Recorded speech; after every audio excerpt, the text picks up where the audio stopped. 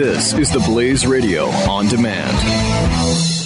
When our water heater broke down last month, it was a nightmare. It took 5 hours for the plumber to show up, and he charged us a couple of $100 just to come out. And then it cost another $1,800 to put in the new water heater. By the time it was all said and done, I felt like I'd been taken. But what else could I do? The smartest thing you can do is get a home warranty from American Residential Warranty. Their home warranties pay to repair or replace all your major appliances when they break, and they will break, and at the worst possible time. Call American Residential Warranty right now for free information on home warranties starting at just pennies a day. Don't wait for your refrigerator to stop running or your ceiling fans to stop turning. Call American Residential Warranty right now. Ask how you can save up to 50% on washer and dryer coverage. Just call 1-800-686-3910. That's 1-800-686-3910. Again, 1-800-686-3910. Call now.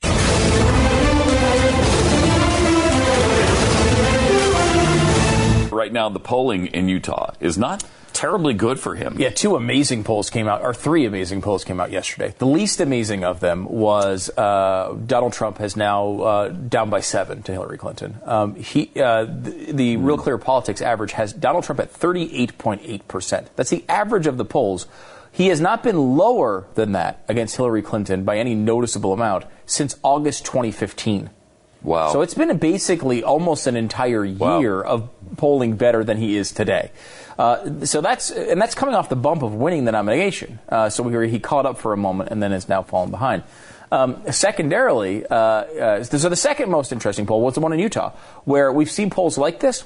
I don't think I've ever seen him actually tied, though. It was 35-35 in Utah, with I believe Johnson had 10 or 12, something like that. He was in third, and then a bunch of undecideds. I still kind of assume that Trump's going to win Utah, but that might be the hardest state. Maybe red states. It might not. It is the reddest state in America, and if he doesn't win that does tell you. This is what explains it. It really is. I think it goes into well. The last one I would bring up is Kansas, which I think was the most surprising out of all of them. Now, Kansas, I think maybe not quite as deep red as Utah, but pretty freaking red. Cruz crushed him. Cruz crushed him in Kansas. But you think of a state that a Democratic presidential candidate doesn't even visit Kansas. They don't even think about it. Yeah. Right? Yeah. But that's a fair statement, right? I think so. The latest poll has Hillary Clinton 43, Donald Trump 36. Wow. He's losing Kansas by 7 points. Now, again, I don't expect that to continue necessarily. But if it does, this plays right into what Eric Erickson was talking about today, where the Republican Party is going to have to reevaluate by the time the convention rolls around. I don't know if they do. I don't know if they can. But I love Eric, and I think he's right on most of the stuff. To me, I think unless you won't switch it I think you try, right? You say, maybe you go to him and say, hey, please drop out. And you say, you've got to get out of here. You're going to lose. Your brand's going to be broken. Step out and say, we pressure you to get out. I think you do all of those things and you try. But bottom line is, I think he would have to say, you know what? I'm sick of these parties. I never wanted to do this anyway. Screw you guys, and have him drop out. I think that's the only way you could do it at the convention. But as he pointed out, that would be a miracle, though. That'd be great. I did like what he was saying there about a group of people going together or just putting together ballot access for an unnamed candidate. If you can get anyone to step in, honestly, it could even be, name your favorite blogger or writer. You know what I mean? David French was the guy that was thrown around for a while from National Review, who would have been great. I think I bet you, I know you're not super familiar with him. I'm not. I've read a decent amount of his stuff. I would have to read more. But I think we would both read through his stuff and be like, this guy's 1,000 times better than either of these two. Mm-hmm. He's a guy who says there's a real legal way to do it at the convention. But I think I'd rather have you look. The guy freaking won the primary. He won it. It's absurd that he won it. But he won. One of the worst things the Republican Party has ever done in its entire history, because it started off pretty strong with the whole I don't like slavery thing. Okay? They started off pretty strong, and they've done a lot of crap over the years. But to nominate Donald Trump as in the nominee in 2016 is one of the purely dumbest things and worst decisions of any party in history.